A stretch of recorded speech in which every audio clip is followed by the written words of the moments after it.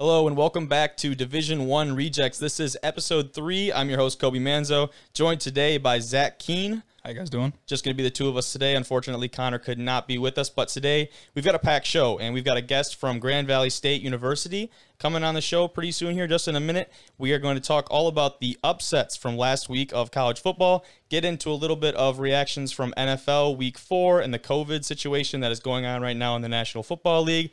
And stick around till the end of the podcast. We'll actually be touching on the new $1 billion practice facility that will be coming to South Carolina to a Carolina Panthers team.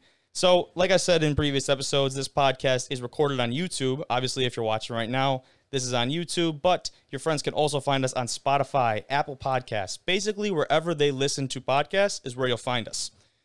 Our guest for today's show is a previous first-team All-State defensive lineman named to the Lansing Journal Dream Team his senior year, tallying 64 tackles and 8 sacks in his senior year. From Mason High School, now a freshman at Grand Valley State University, Jack Gilchrist. How's it going, Jack? Nice to have you on, my man. It's going good. Thanks for having me. Of course. Now, what has the adjustment been like for you coming into Grand Valley State as a freshman in a very similar situation to Zach and I here, not really having experience with college football and coming in with COVID rampant as it is? It's been interesting. Just seeing what going from your high school to college and being a freshman and not understanding what the expectations are and having to learn the culture and learn how to compete and do all sorts of that stuff, different from your high school. And then school is a totally different aspect. So online learning, as you guys know, has been, it's been a challenge. So yeah, very much so. You talk about that culture that you're going to have to try and learn there at Grand Valley. Is that one of the reasons that you chose Grand Valley? What was it about the university, the school, the program, the football team? What was it about that made your decision easy coming out of high school? You could understand that. I could understand from the multiple times I was here, for whether it be for games or just being on campus visits. You could understand what the culture was about and what they want to do here. So, that, and I got the sense from my position coach, the D-line coach here, Coach Bibbs, that he knows full well what he's doing in terms of technique, schemes. Everything is set up here nicely. So that's perfect. That relationship between you and especially your position coach, like you said, your D-line coach is huge. Just having that relationship and having that trust, but more on the player and the personnel side of things. As you know, I'm sure Grand Valley brought in 27 incoming freshmen this year, according to their roster. And the interesting part of that is 5 of them happened to be on the defensive line. And I think our mutual friend Jaden said that you were possibly rooming with a couple of these guys. I just wanted to know what your mindset was competition-wise. Obviously, you get to compete with a bunch of these kids that were, all the dudes at their high school coming to the next level. How have you viewed that? Yeah, the dudes is a good term to describe them as. One of my roommates is a D lineman. The other one is an O lineman. Okay. The D lineman in that room here I've known since 3rd grade through wrestling. So we've known each other for a long time and kept in touch. So I've known him. And then obviously right now with COVID, we've been lifting in position groups. So and through the first couple weeks, you get to know all the freshmen and more specifically your position group freshmen. It's been nice seeing all those guys and already knowing some of them.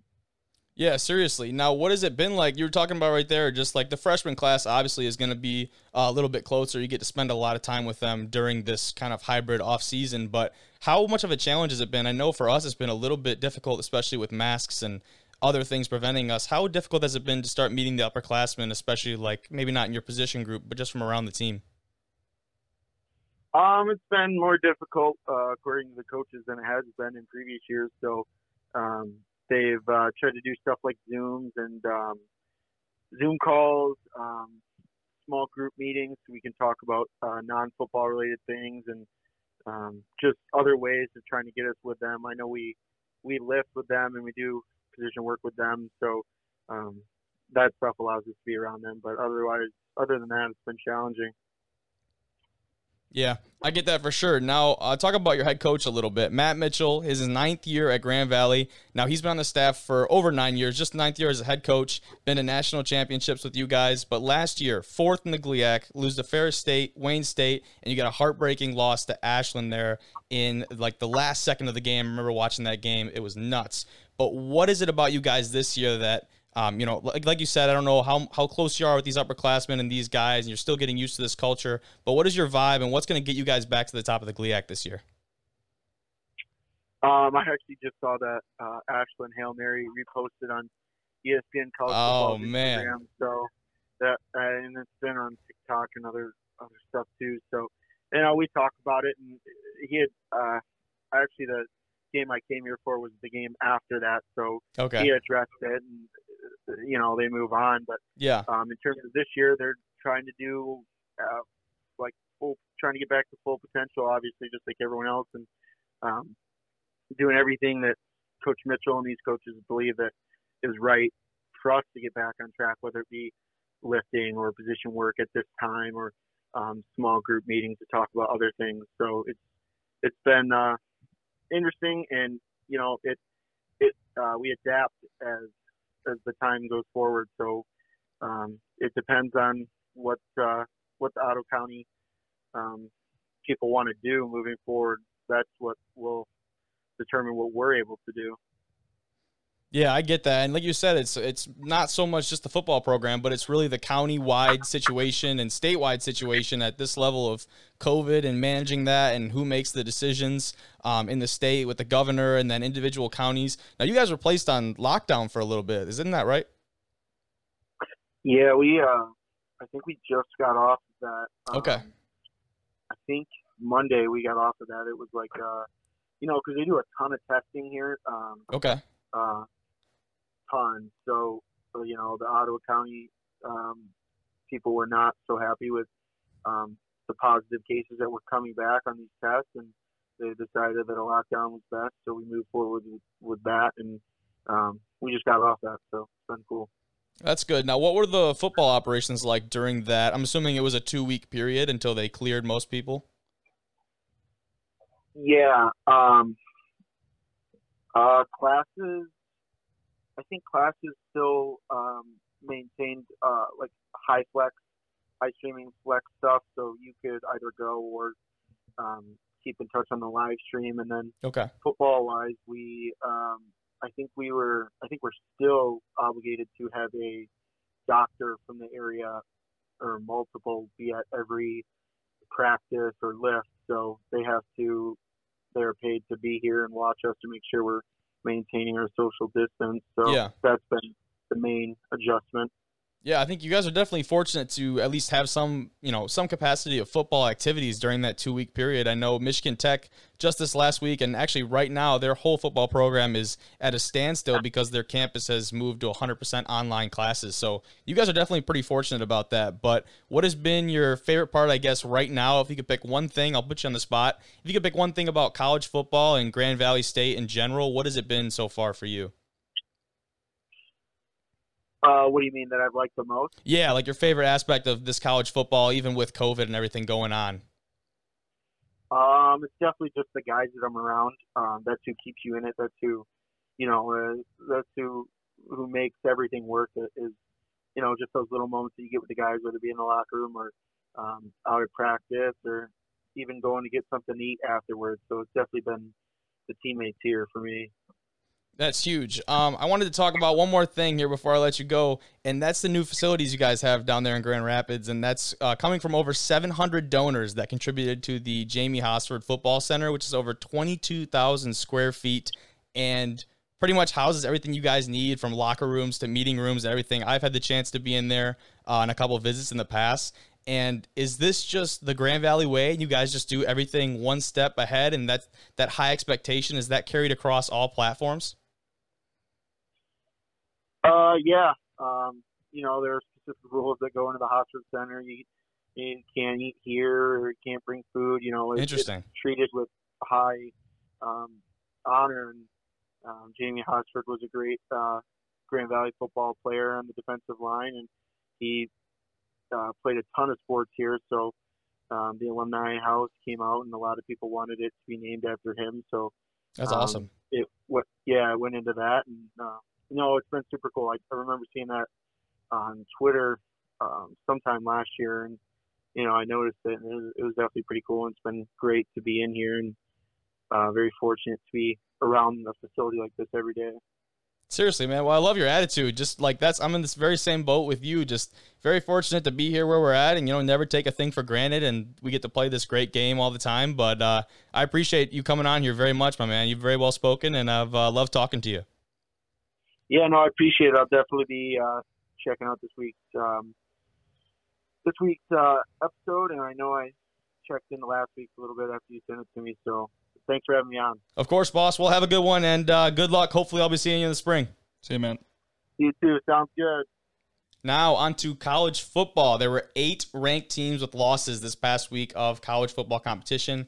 And the most notable one for me was number 18, Oklahoma, who is out of the top 25 after another loss this week, this time at the hands of Iowa State. Iowa State has had kind of a rocky season, but they showed up and showed out against Oklahoma. And this is the first 0-2 start to Big 12 conference play since 1998 for the Sooners, and the first time being unranked since 2014. They've had such an awesome past offensively. Obviously in the Big 12, the offenses really dominate this league. But talk about the quarterback play a little bit from Oklahoma and how that's different from past years. Honestly, I think Spencer Rattler he's still a talented kid. I mean, you can't knock him for that. I think obviously the major difference between, the rest of the guys, obviously you have Baker, Kyler, Jalen all come through there. All have, those are amazing players, all big time players. Baker and Kyler, Heisman, and then Jalen a finalist. Yeah. Those guys were all experienced at their time at Oklahoma. You got to think about that. Spencer sat behind, Jalen for 1 year for his true freshman season. But then he has to come in this year, and he is that guy now. Baker, he goes to Texas Tech, then transfers, has to sit out a year there, plays a few years there, and finally gets that Heisman in his senior year. But and then Kyler, first originally at Texas A&M, then transfers, sits behind Baker, and then gets his time to shine, and then wins the Heisman. Yeah, they had more time to develop. I mean, Jalen had, don't get me wrong, because he was lights out at Alabama. Yeah. I mean, Tua came in and, obviously won them the national championship, and then which ultimately made him transfer. And speaking of which, I loved when he came in there at the SEC championship that year and, brought them back against Georgia. But, that was really good to see. But anyways, I think the major thing is like all of those guys that we just talked about they had a lot of experience before taking the keys to that Oklahoma offense. Spencer Rattler had 1 year before, necessarily taking that job over. I still think he's a talented kid. He's got a lot of upside. Right now he's struggling, but I'm not too worried about him. I think Oklahoma, it's been a rough start, and obviously now they're out of the top 25, which is not looking good for them. No. But I think, Spencer Rattler he's got some years left in his eligibility, and I think they'll turn it around, and especially once after COVID is said and done, I think they'll still be, one of those top tier teams. Yeah, so, I mean, obviously not the ideal start for a team like Oklahoma, and their playoff contention at this point is going to be non-existent right now with their start, and especially if, as you continue to move down the schedule, it's not like they're going to let up and just have a couple of cupcake games as they move on. Spencer's going to have to grow up, and he's going to grow up quick, and I think he has the potential to do that. Like you're saying, I think he has the talent, the pure arm talent, the ability to move around and make plays outside the pocket, and that's something that all of those dynamic NFL caliber quarterbacks have done in the past for Oklahoma.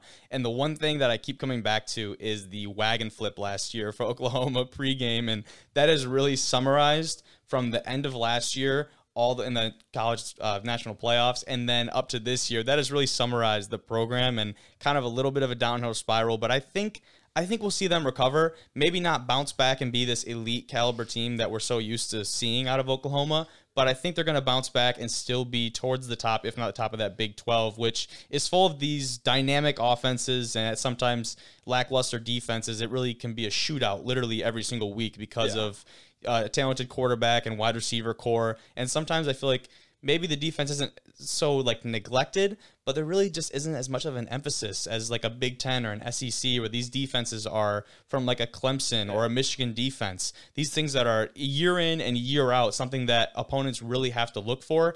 And Oklahoma's defense right now is giving up over 400 yards a game and 75 points in the last 2 games. I don't care how good your offense is. When your defense is letting up numbers like that, how are you supposed to win? Yeah, honestly, it's almost like it's hard to watch just because, I think Oklahoma has a talented offense and should be contending with pretty much any team, given they have like a Big Ten or maybe an SEC defense. I think they're contending with anybody, in the league, but it's just hard to watch, watching all those talented guys on offense, and then they have to keep going out there and pretty much having to score every single drive because it needs to be a shootout in order for them to win those big time games. And, giving up 400 yards and then 75 points, that's a lot of drives that, offenses need to put together. And, I think with COVID, everything that's been going on right now, we've just seen a lot of sloppy play from, it seems like,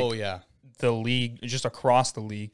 It's which so I many, expected. Yes, to some exactly. extent, I expected. Yeah.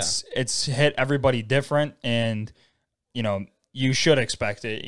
With this given situation, it was just going to be a little rough for everybody to coming back and dealing with it. And I think it's just been coming full circle, and everybody's just watching it right now. Yeah, talk about sloppy play. I don't think there was a sloppier game than number 9 Texas and Sam Ehlinger, who fell to TCU in the in-state matchup 33-31, 26 penalties for over 200 yards. Talk about sloppy play, sloppy football. That's undisciplined. That game was back and forth the entire time. Not necessarily a shootout with only about 60 points scored. That's still a high-scoring game with 2 offenses that we saw that really could compete. But talk about, for me, it's like a Michigan State, maybe on a little bit of a lower level because we know from being here what that rivalry means to those 2 schools, but how close that rivalry can really make that game. And I think it's something that is not mentioned enough. Yeah, number 9 versus an unranked, but they don't see it like that. TCU doesn't see it like that. And I know damn well Texas doesn't see it like that. They want to go out there and compete with those guys. Yeah, definitely. I think Texas, any in-state team where you guys are both from the same state, you fight for that.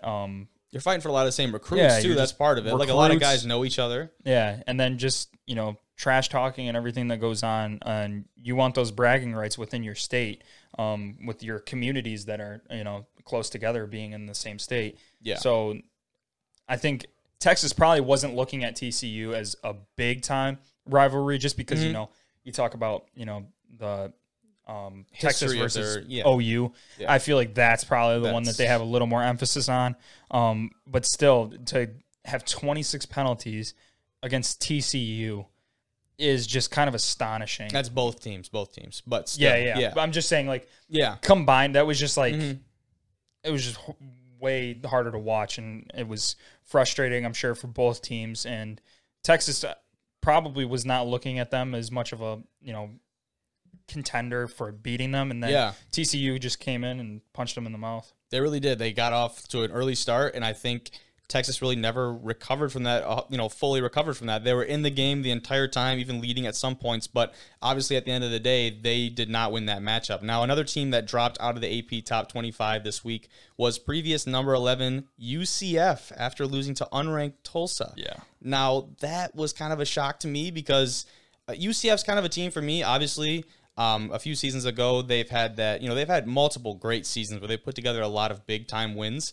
But the thing from UCF that you don't see are a lot of big-name players. Now, you've had guys go to the NFL, like the Griffins, and there are still a lot of top-tier talent on that team. But I think that's the thing that separates them right now from an Ohio State, from a big-time SEC team, LSU, whatever that is, to have your poster guy. You know what I mean? To have that guy that the locker room rallies behind. And I don't know if they have that, just because I know a couple guys on the team right now, but not one of them is really coming out and bringing the attention to himself each and every week. Yeah. UCF is just, like we talked about last week when we were talking about just the competition level between all of them. Honestly, they, having them ranked before, previous to this game at 11, and then after losing to Tulsa and now they're out, that's a big drop, Huge. So that's snapping a 21-game winning streak at home. And, that's got to be tough for their, team just because they've been fighting, just for those rights to be. Just to get into the rankings. Yes, into the rankings for so long, and to lose to that team, that pretty much just, like, guarantees, the AP polls are now just going to look at that and be like, this is what we were talking about. This is why you weren't in there in the first place. So it was like they couldn't really seize their opportunity that week. So it was like they had their opportunity to, show them that, they are a contending team to be in that top 25, and losing to an unranked team, that's just going to make them, turn their cheek and not really look at them as, one of those contending teams to be in the top 25 rankings. They gave the committee the excuse that they were waiting for to really kick them out. Exactly. I totally agree with what you're saying, is that UCF,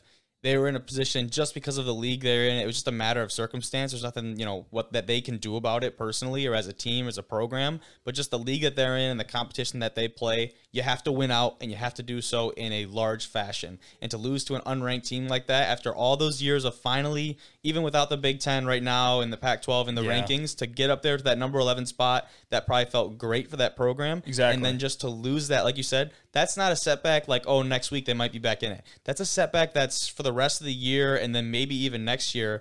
Obviously, if they win out, they could still come back. And I'm not saying the program's like over now because of one loss, but that setback for a Big Ten team or an SEC team just a hole to dig out of is nothing compared to a setback for a UCF. And that's just something that their program is really going to have to rally around and get back to. But a game that I'm looking forward to this week is Miami, who's currently at number 7, which the first time they've been up there in a while since they were. That's got to be 5 to 10 years ago when they were really prominent on the college football scene. They're traveling to Death Valley to play, obviously, the number 1 seed, Clemson, on Saturday night.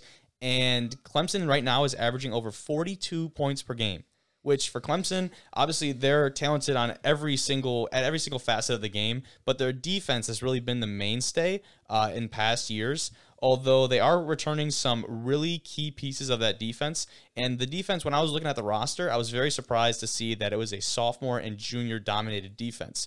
But the thing that is super important for Clemson is that they have a senior at defensive line, a senior at the middle linebacker position, which is really the captain of the defense.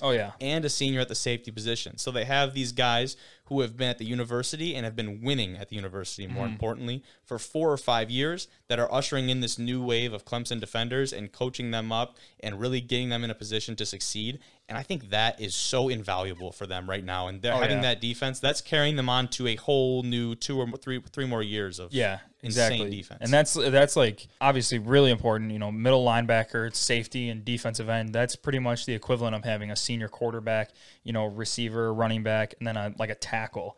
Those are going to be huge leadership positions for those skill groups.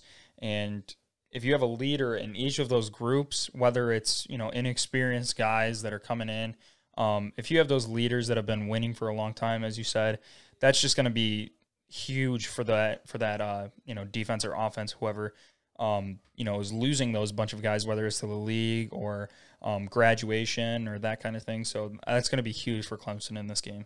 Yeah, let's talk about Miami a little bit. Now, last week, they go out and beat in-state rival Florida State by 40 points and make a huge statement, but their head coach, Manny Diaz, was not, on top of the world after the game. He was really brought down. He had a very humble post-game speech, gave credit where credit was due and said all of the right things, basically. But one thing I really like that he said is that we're going to face our most difficult opponent of the year this week, and that's not Clemson. And he's talking about the bye week that they have in between. That was last week, their bye. So 2 weeks ago is when they beat Florida State handedly. But that bye week, that's something that coming off a big win, a rival win by 40 points, your guys are feeling on top of the world. You're 3-0 for the first time in a few years, really, and you're off to this awesome start, and the program's just got to be electric. What is that bye week, and why do you think it's a challenge for them, or why do you think he sees it as a challenge? Obviously, with like a stop in momentum is what I see is probably what he was talking about. 40 points coming off a rivalry game, the energy's high, and then to come to that, that bye week and have just kind of a slow week, you're going through practice, going through the motions. It's different from having high energy, having that little break on Sunday, and then getting right back into it. keeping the same energy, because that Monday practice after a big win like that is going to be completely different than, when you're not playing anybody. You can sit here and say guys aren't going to go through the motions, but they're human. They're going to go through the motions. Seriously, and they're college kids. Exactly. Like, a lot of these guys are, like in our situation, like 19 years old, they'll up to, 23, 24 years old. And we expect them, because they're at this stage and they've been in the spotlight for so long, a lot of these guys, even coming out of high school with all the stars and recruiting, and they've been in front of cameras and microphones and whatever, we expect them to handle themselves with class. And I think that for the most part, a lot of college athletes do a really good job of that. But at the end of the day, they're still student athletes. They're still young, and they're really kids. Like, we're still really kids, and we're becoming grown men. We're in the process of becoming men. But exactly. Right now, is people are learning a lot about themselves, a lot about their teammates, their friends, and life in general. So I think that, like you said, it's hard to hold them accountable sometimes. It really has to come from within, and that's the programs that we see, like Clemson, like LSU, like Alabama, these mainstay college football powerhouses. That's where they separate themselves from the rest. They have this accountability, and their teammates and their coaches and everyone hold each other accountable, and it comes from within. There's no press that enforces it or brings about change. There's no outside influences. Everything comes from within. Exactly. So talk about NFL now. Let's go on to the National Football League, where COVID is rampant as ever. The reigning Defensive Player of the Year, Stephon Gilmore, who I'm sure that most of you are familiar with, playing for the New England Patriots, has tested positive for COVID-19 as of today, October 7th, and will be out for 2 weeks. What does that mean for the Patriots? Obviously, okay, especially with now you have your top defensive player, and probably I would consider Cam probably their top offensive player too. I would also say so. That's huge for the Patriots. Belichick, I don't know, did you see last week when they're playing the Chiefs and they didn't call that fumble on Patrick Mahomes? How it's honestly, if you take that little snapshot of his reaction, it's got to be pretty much what he's thinking right now, because I bet. And you're talking about one of the greatest coaches of all time, and if not the greatest. That's huge, because now you have both of your biggest impact players on both sides of the ball out. How are they going to bounce back after that? I mean, it wasn't too bad of a loss to the Chiefs. The defending Super Bowl champions, That's a great team, but it's going to be hard to rebound without those guys for 2 weeks. Oh, totally. That's going to be a process for them. So, I'm excited to see what they have to do. If they get a win out of any of these 2 weeks, that'll be huge for them, because I feel like those are two guys that are going to be key, for putting those wins in that column. And if anyone can do it, I think it's Bill Belichick. If anyone can make do with as little as possible, it's going to be Billy from Subway commercials. That's what it's going to be. But basically, it was Stephon Gilmore who was actually linked to the case of Cam Newton. It was reported by multiple sources that they were together on Friday night before the game, and that's why those cases are connected. But what also wasn't reported as much, because it wasn't as much of a big name, was a practice squad defensive lineman who contracted COVID on the Patriots. And so when that third case came out, that especially when the Titans-Steelers game was postponed, it was that third case that really put it over the edge and talked about postponing the game. And there were a lot of arguments for postponing the Patriots-Chiefs game. But obviously that doesn't happen. And now we have to question the contact tracing of the Patriots and maybe the NFL, because if they knew that Cam and Stephon Gilmore were together on that Friday night and they continue to let him go out and play in this game, now all of a sudden, like, there's pictures of him, like, dapping up Mahomes after the game, all these big-time Chiefs players. What do you do now? You go and watch the film and see who he was next to and in contact with? Like, how do they handle that? And I don't know how they're going to. Yeah, honestly, I don't really know either, because it has to be something with what the NFL is going to do for their protocols and that kind of thing. But it's going to be hard to see how close, whether you're not going to be able to tell, honestly. Yeah. Like, you're not going to be able to tell. All that matters is that, he was in contact with those guys, and no matter what, he was all on the same field. I guess you could watch practice film, but it's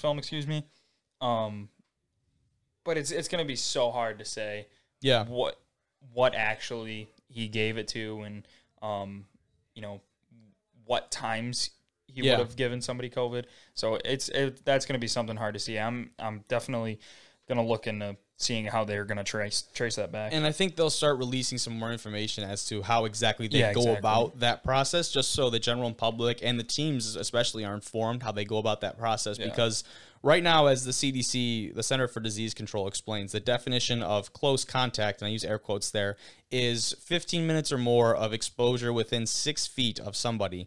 And that, you know, there's so many different things that can go through, whether you're outside, inside, wearing a mask, not wearing a mask. Yeah. There are different things that go into that to make that definition of close contact.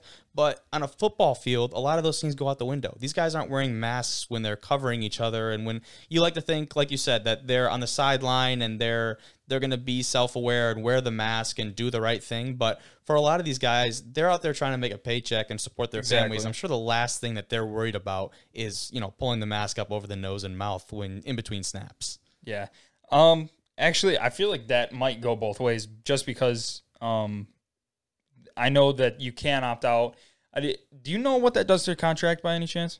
So the NFL has a set pay, I believe, for those who opt out, and right now at the moment I'm not sure of what that number is, but I know that the NFL gave all the players an opportunity and said, we'll pay you this base salary. So if basically you the equivalent to, you know, the NCAA giving them eligibility. Yeah, Okay. At a professional level where it's their careers. Yeah, exactly. I don't know. That's going to be hard to tell. Like you said, with football, having a helmet on, trying to put a mask up over it, and that kind of thing, it's hard to tell, because, you know, you could say, oh, well, I have a face mask in front of me anyways, and it's hard to put a mask up under your chin strap. You know, we've been doing it at practice, and that's difficult. It sucks. Especially trying to run. Difficult is an understatement. And, you know, me trying to go through my cadence, and, you know, sometimes people aren't hearing me because I got this freaking felt in front of my face. So it's like, I don't know. It's definitely difficult, and it's hard to just say, you know, well, if he wasn't wearing a mask, then he's the reason that they got the exactly, like that kind of thing. I don't know. That's going to be hard to tell. Very. So I just looked up those numbers, actually, and it looks like right now, as it stands, there are already obviously players who have opted out of this season, and those who have a, quote, medical reason to opt out of the season will make a $350,000 salary, which for us obviously sounds like a hell of a lot of money. But for multi-million-dollar athletes, this is something that they're not just going to opt out of the season so they can make a quick buck and go sit on the couch. A lot of these guys are still motivated to play. But, exactly, you know, nonetheless, if you do not have a medical reason for opting out of the season and you still choose to do so, you'll still get a $200,000 stipend pay. So exactly. I think that's probably a good number for them. It's not enough where somebody's going to go sit on the couch and collect it, because that you got to think too, like, these guys want to play, and you don't get unlimited years to play this game, just like any game, but football especially. Your career could only be a couple of years. So for you to sit out and potentially miss out on getting a contract or a contract extension for a lot of these guys' cases, I don't think it's worth it for a lot of them. And the other thing that I also have to look at is just, like, you know, some of these guys are used to making, you know, a certain amount of money. Oh, yeah. And you never know what bills they have to pay, what they have to pay off. You know, you don't know if maybe, you know, $200,000 is enough. So it's like, you know, you don't know what they have to be doing. Maybe that's just not cutting it. $200,000 for some of the guys that are, you know, living in these big mansions. $200 might not be cutting it. So it's that's a lifestyle change. Exactly. Right? If you're not prepared and you don't, which a lot of these guys at this level have, food, it's like, well, exactly. Well, it's living a little bit differently, and it would be a lifestyle change for them, and that's something that, if anything, they want to avoid. They want to be out there playing with their teammates, and if they don't have a medical reason, the vast majority of guys have opted to stay in for this season, and I'm sure players and coaches in the league are very thankful for that, but the fans are. The fans have to be, just to be able to sit and play football. We've talked about it at length, how football, even though you could say it's just a sport and it's just guys playing, whatever, how that has brought back a realm of normalcy back into our culture and our society. Yeah. I think that has really grounded at least us the past couple of weeks. And oh, for sure. With COVID going on and everything, that's the one slice of normal that we might get throughout the weekend. And it feels exactly great. Oh, I love being able to watch football on Sundays. That was one of the big things that I was, like, you know, really worried about. Obviously, I wanted to play really bad. But also thinking about it, like, with the whole situation of us, maybe not being able to have fans, and I don't know, I feel like that would be kind of weird to not have like your first experience, not having, that same environment, and that event is going to be, something special to be where you're sitting in your first game and, you have a crowd behind you. I feel like that's going to be cool where if our first game will have that. And as of right now, I don't think that would have happened. So I can't necessarily say that I'm extremely pissed off that, we're not playing, but definitely being able to watch NFL, being able to watch some college ball on the weekends, it just, makes you feel like, everything's just a snapshot of being back to normal, like you said. Yeah. Now, looking around the rest of the NFL, we'll get away from New England Patriots and Stephon Gilmore and the Subway commercial superstar that is Bill Belichick. So Nick Foles comes in and gets his first start against the Indianapolis Colts after coming in for Trubisky a week before and getting that win against the Falcons. The Bears now dropped to 3-1. They're no longer undefeated, and Nick Foles really looked like a savior in that game against the Falcons.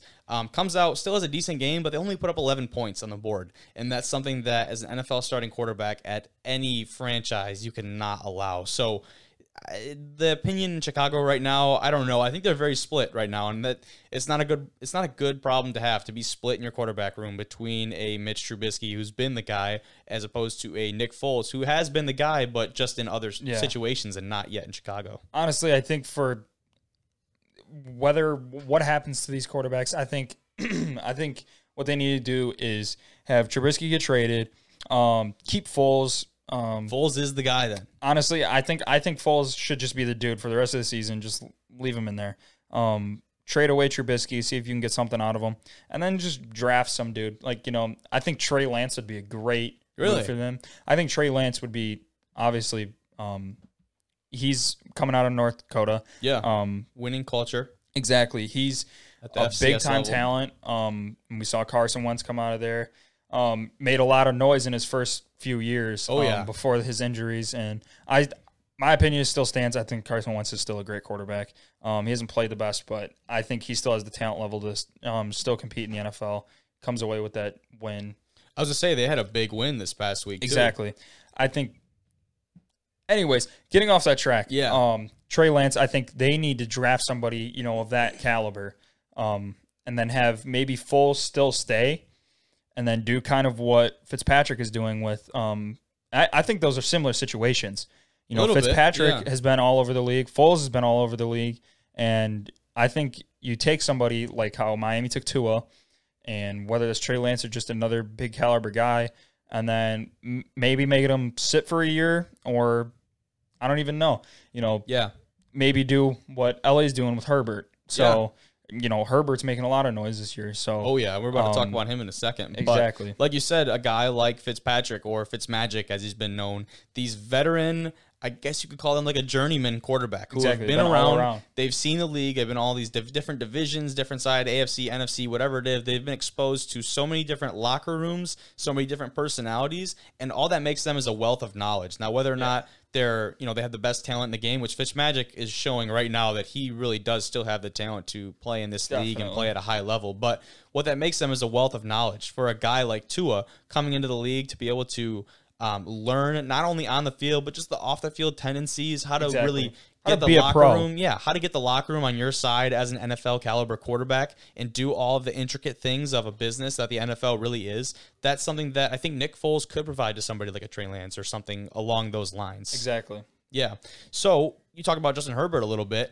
Even though he did not pick up the win, he had an awesome showing against Tom Brady and the Buccaneers, but the Buccaneers come away with 5 touchdowns behind Brady and 370 passing yards. I think Brady's getting a little bit more comfortable in that Bruce Arians offense, but like you said, Justin Herbert is making a ton of noise in LA, and that team, it needs it. That Chargers team really needs it. After that close loss to the Chiefs, they really showed up, and that was a team, like you said, Super Bowl defending champs, all these offensive weapons.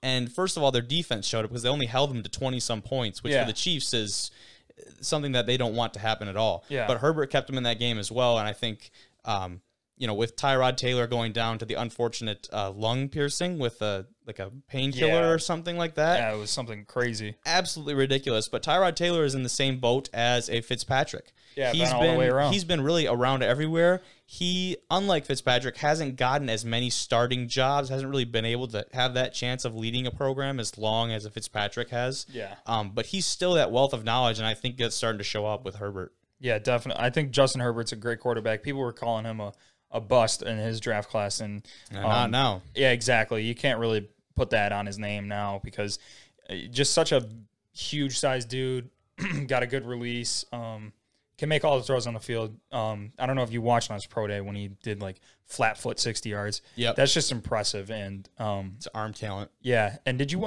by any chance, did you watch Hard Knocks? Yeah. This year? Yeah. He I looked watched a bit good of in it. his training camp. And obviously the coaches are behind him. I watched that for a little bit. They really liked his talent, his stride length. He's just a big athletic kid. And I think he'll transition well to the NFL. Obviously, he's been doing extremely well for himself so far.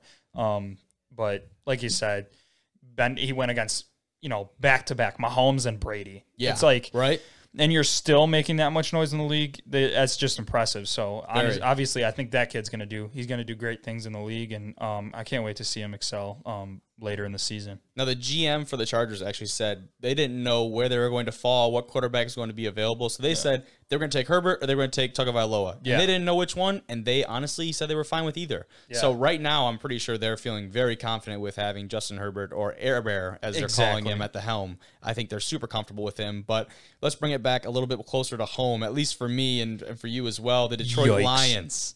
Detroit Lions are back to being the Detroit Lions that we know and that we do not love, because they go and they lose to the Saints after coming out to a 14-0 lead in the first few minutes of the first quarter. That was surprising. Honestly, gosh. I was like, holy crap, they actually put up 14 points. And Yeah. then I was like, Yeah.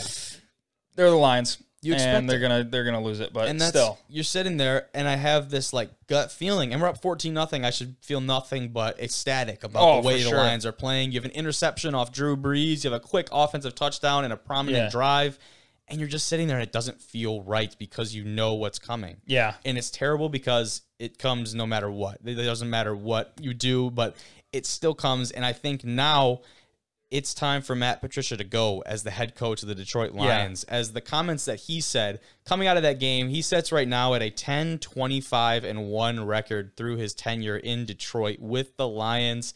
And the comment he made after the game when asked about why he thinks he's still the right coach for this organization, he pointed a finger. He said, when I came in here, there was a lot of work to be done. I don't know about that, Big Matt. Neither do I. And so it was interesting. We had Dan Orlovsky was on it.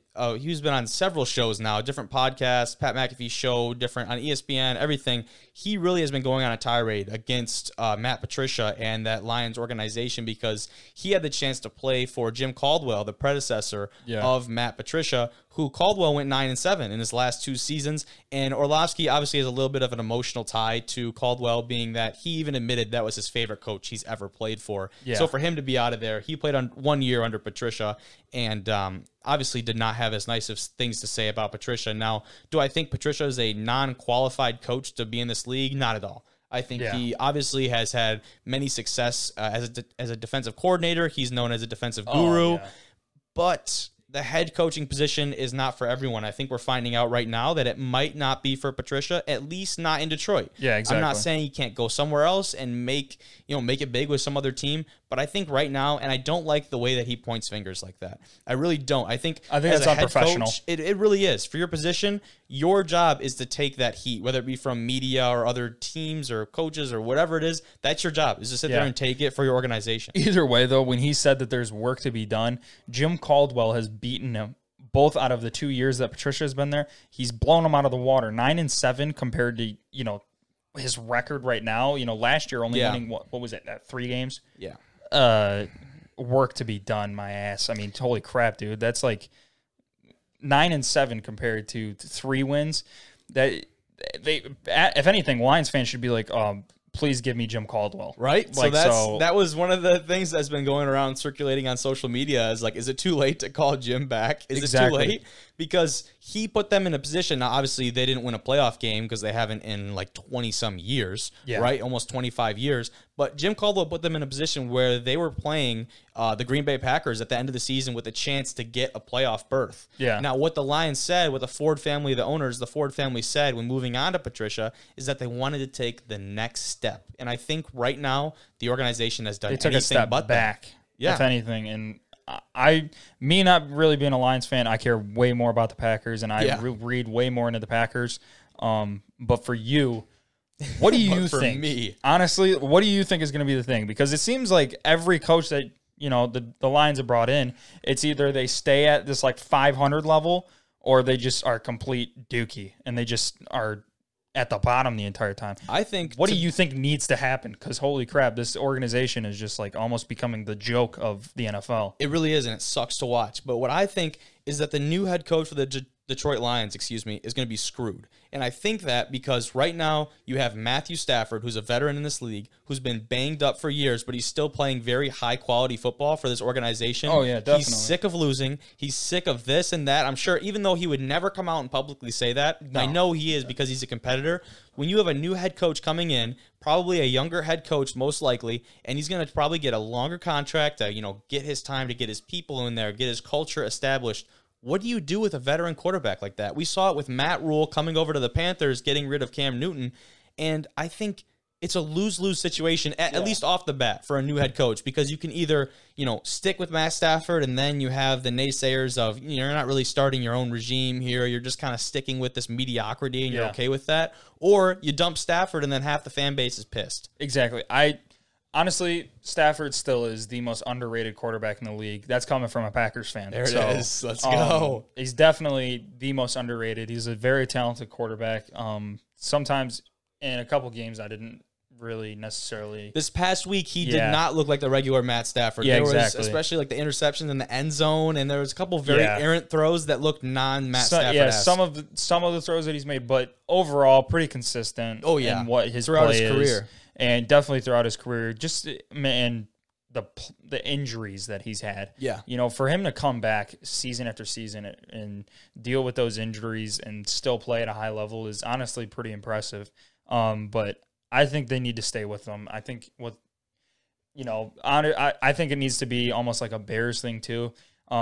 Maybe I would enjoy, for Stafford's sake, him to go to another team. I think he would be way more successful in another franchise. It'd be hard to watch, but I'm with you. I think I would enjoy seeing him possibly get some wins with another program. Exactly. And it's hard to say, but he would be a great mentor for somebody. And, obviously with the track that they're on right now, they might get the number one pick.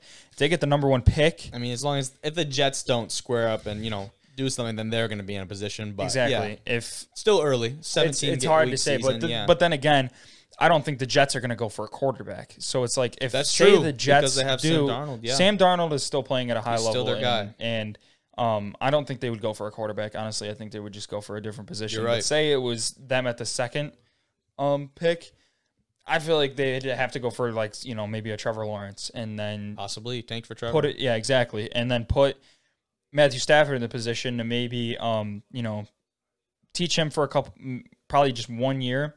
Trade Stafford away, maybe get some good players out of it, and then I feel like that's a win-win for an organization. It could be if they play their cards right. It definitely could be. But we know, as in the past, the Lions tend to not play their cards right, especially ever since the Calvin Johnson curse. They refused to pay the man Calvin Johnson and Sheila Ford and the Ford family, and there's so much there. We're just going to leave it at that because I don't feel like exhausting my breath on that topic anymore. I really don't. But the last thing I wanted to cover today is something looking more forward into the future. That is, at least for the Carolina franchise, and that is their new practice facility that they just released the concepts for on their social media accounts. And this is located in Rock Hill, South Carolina. The facility's first phase is scheduled to be complete in early summer of 2023. And the Panthers, get this, are investing over $1 billion in the development and construction of this new facility. Now, it will be warranted. Let me just read you off some of the facts here from this site that is going to be constructed in Rock Hill.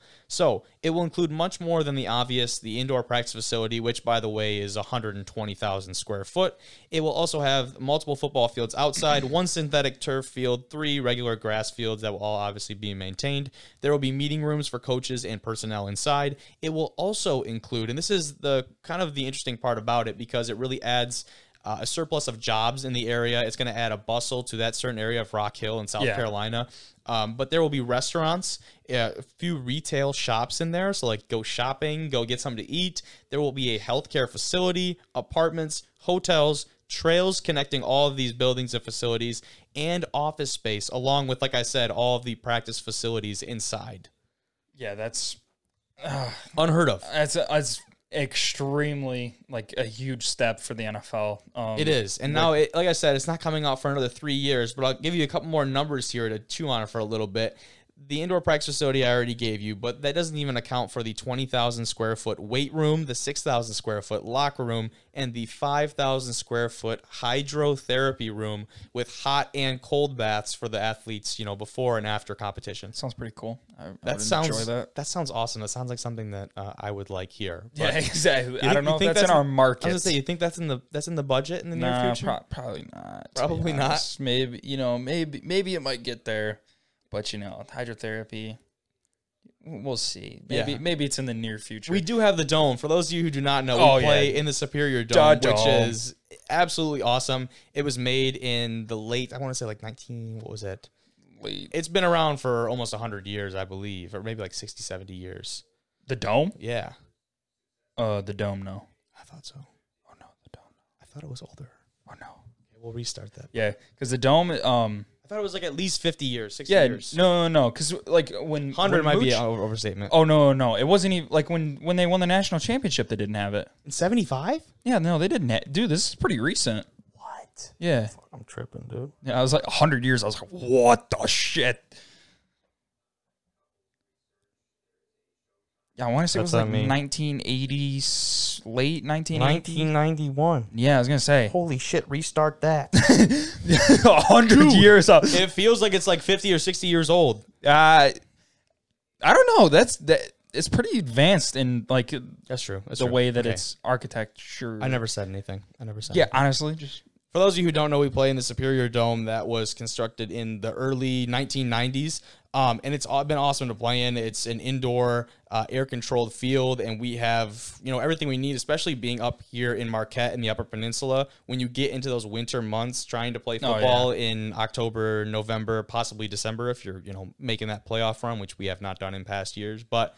If you're playing football like that, you need something like this because, especially for an NFL team. Now, I don't know, in South Carolina, are they really going to have to deal with the elements that much? That is yet to be determined. Yeah, honestly, that was the thing that was kind of shocking to me is that it's an indoor practice facility. And I guess, the weather could get a little weird there with, just maybe like, just nice to have in the situation. Yeah.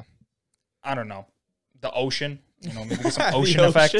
Maybe get some ocean effect in there and, rain and stuff like that. I mean, I guess you're not going to want your guys out in the rain and against the elements. But definitely, like, here having the Dome is going to be huge for us because we're going to be able to do off-season training, in those winter months where you're not going to want to go outside and, try and hurdle, snow that's up to our hips. So it's like, honestly, that was another, big reason for like the recruiting here. You gotta love the Dome. Yeah, the Dome is insane. So it's like, unique, right? It's nothing's really like it. So yeah, it's so cool to play in there and be with our team right now. But anyways, with this practice facility, what you were talking about, with like the Bengals. Yeah, I feel like that would be a little bit more of a necessity for them instead of, maybe the Panthers. Yeah, so that's what I was about to get into. Right now, the Cincinnati Bengals are currently the most northern franchise without a proper indoor practice facility. Right now, they have a resurfaced court. They slap some turf on, and it's like half a field. Yeah. That's all they have. So right now, if they want to do any type of indoor work as a team or franchise, whatever, they actually bus up to the University of Cincinnati and will rent out their facilities in an emergency. Yeah. And I think that... I didn't really realize, really coming from me, just being a fan of the NFL in general, the disparity of funding from franchise to franchise, and whether that be the owners and how much money they have as opposed to like records and how much revenue your team brings in. I never realized that there was this disparity of funding between programs. Yeah, and I don't know. I definitely think the Bengals need an indoor practice facility. Oh my goodness, that should be something that they probably should put top priority on at this adds to their moment. reputation. Yeah, right exactly. now. And with the biggest win for them, coming this week with Joe Burrow, exactly, him being ranked, the top rookie, that's good for him. He needs to, stay on the same path. And him, I don't know. Did you check out the rankings for the rookies? Top rookies, yeah. So Justin Jefferson was up there as well. Number 2, Clyde. Clyde made it in at like number 7 or number 8. We had Tristan Wirfs was up there, the offensive tackle. A bunch of really big names who have been making some noise in the league. But like you said, Joe Burrow was on the top of that, and 3 LSU guys in the top 10. That is awesome, isn't that? So that's crazy. All offensive dudes. That's crazy. But yeah, that's something that's really unheard of when you think about it. Oh, seriously. 3 dudes coming out of one university and all making noise in the NFL at pretty much the same time. You have a much better chance when 14 of your guys are selected, right? And I was kind of surprised that Chase Young, they were saying that he was just going to be like the freak athlete of the draft, and he drops down to 6. Yeah, he's still had like a good year and he's been producing, but not to the level that I think people were expecting. Yeah, definitely. I feel like there was an extreme amount of hype surrounding him coming into the season. But, Joe Burrow, he just set the record. It was like the first rookie to do like 300 yards for each of his first 3 games. They got a record for everything now. Yeah, exactly. That's exactly. They really do. But hey, they got to just find it. He said it, though. Yeah, exactly. So no one's ever done it before. But that is all we have for this episode of Division I Rejects. I want to thank you once again for listening, watching, whatever you're doing. And please, really, if you enjoyed this in some capacity or whatsoever, go tell your friends about it. Get some more people on here listening to some good GLIAC, college, and professional football. And that would really mean a lot. So thank you guys so much, and have a great weekend. Watch some football. Wildcats.